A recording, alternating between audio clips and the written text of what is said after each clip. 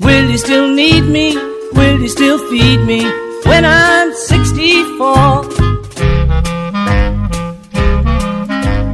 Welcome to Senior Living Connecticut, a show that explores solutions for Connecticut's adults striving for the best in senior living. I'm Bill Corbett, manager of Evergreen Crossings Independent Senior Living and author of the book, The 2.0 Entrepreneur. Every episode, I'm sitting down with industry area subject matter experts to find out what they've learned along the way, information about programs, so that I can then share it with my listeners, Connecticut seniors, and their families. And I have grandparents like everybody else.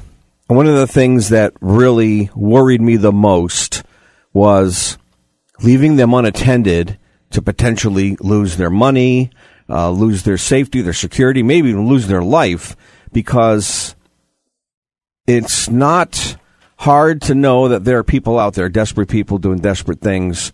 They're going to try to take money and things from other people. So it always worried me. So my guest today on the show is Officer Mark Cleverdon. He's the Public Information Officer with South Windsor Police Department.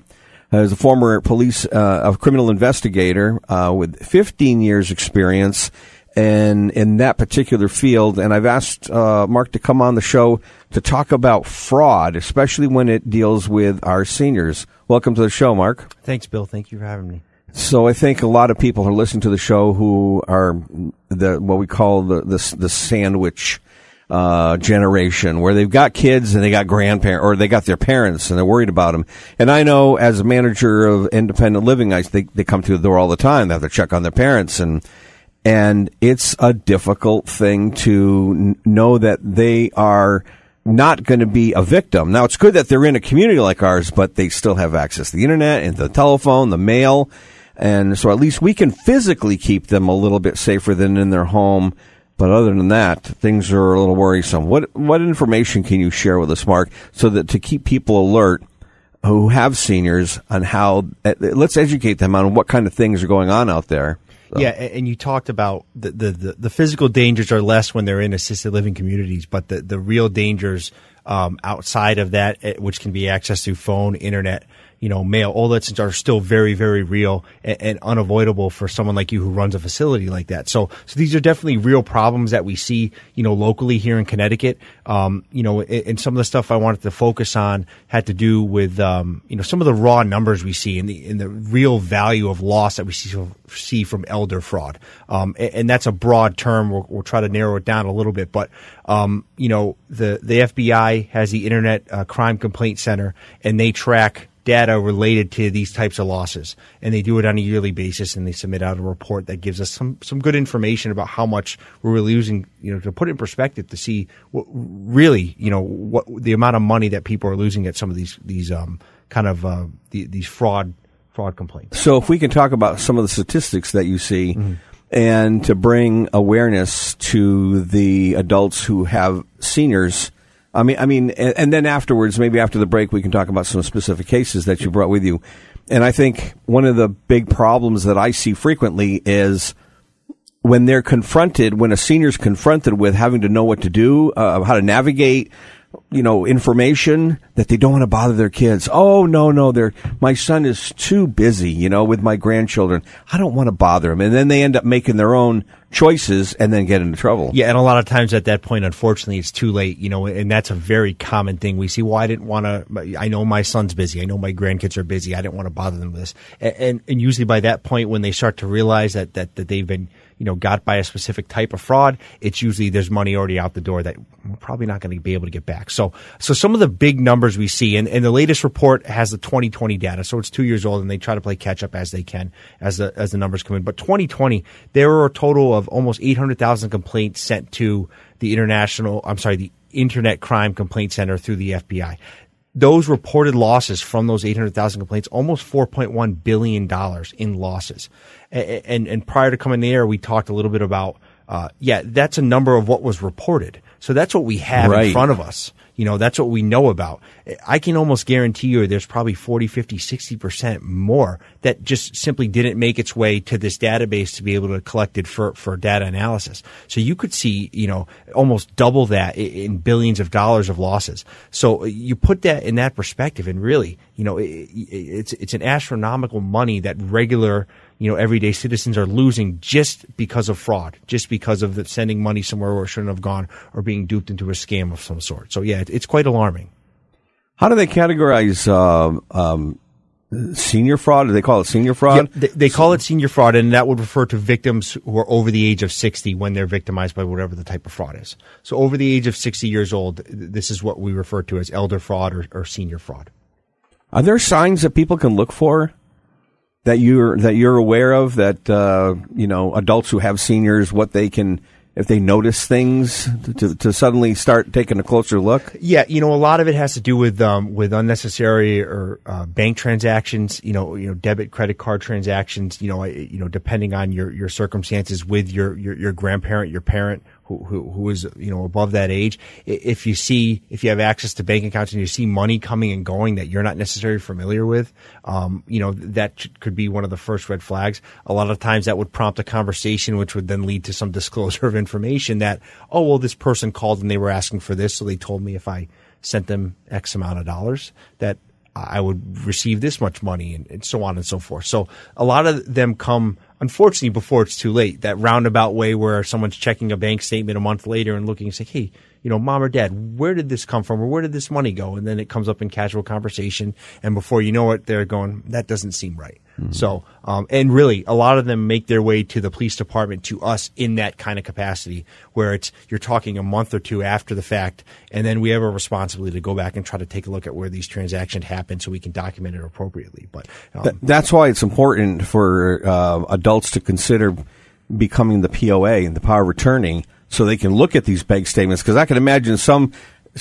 people may not feel comfortable asking mom or dad, can I look at your bank statements? And they go, why, you don't trust me? Yeah. Sure. Right? And then it creates some conflict. Could open up another conversation. Obviously I encourage people who are close with their parents who are of a certain age to be able to have an open conversation about that type of thing. Or if not about the money, then about the dangers of what a phone call from an unauthorized person, what an email opening might look like that could open a computer or an iPad or your phone up to fraud. So making sure that they're aware that there's other stuff out there that could draw them into this kind of fraudulent activity.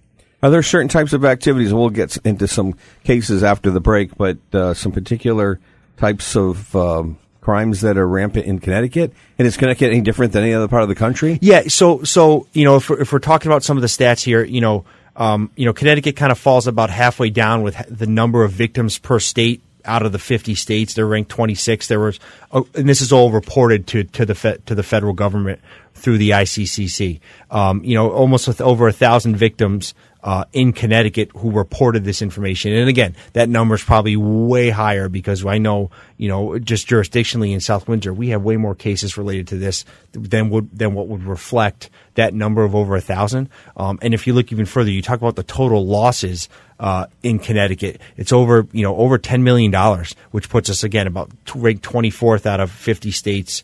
And if you include some territories, almost 60 different places they're drawing data from.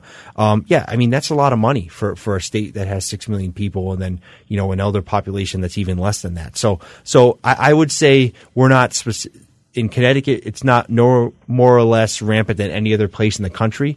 I would say that based off the size of Connecticut, and you look at these numbers, you would expect us to be maybe a little further down just based off our total population. So it means, we might have a little bit more than some other places, but it's definitely alarming that Connecticut kind of sits a little higher than most would expect in some of these categories. I would encourage people, to make sure that you continue to tell your parent, look, I'm not too busy. Ask me a question. Tell me what you've got. In fact, we even say that at the retirement community. If you're afraid your son or your daughter's too busy, ask me.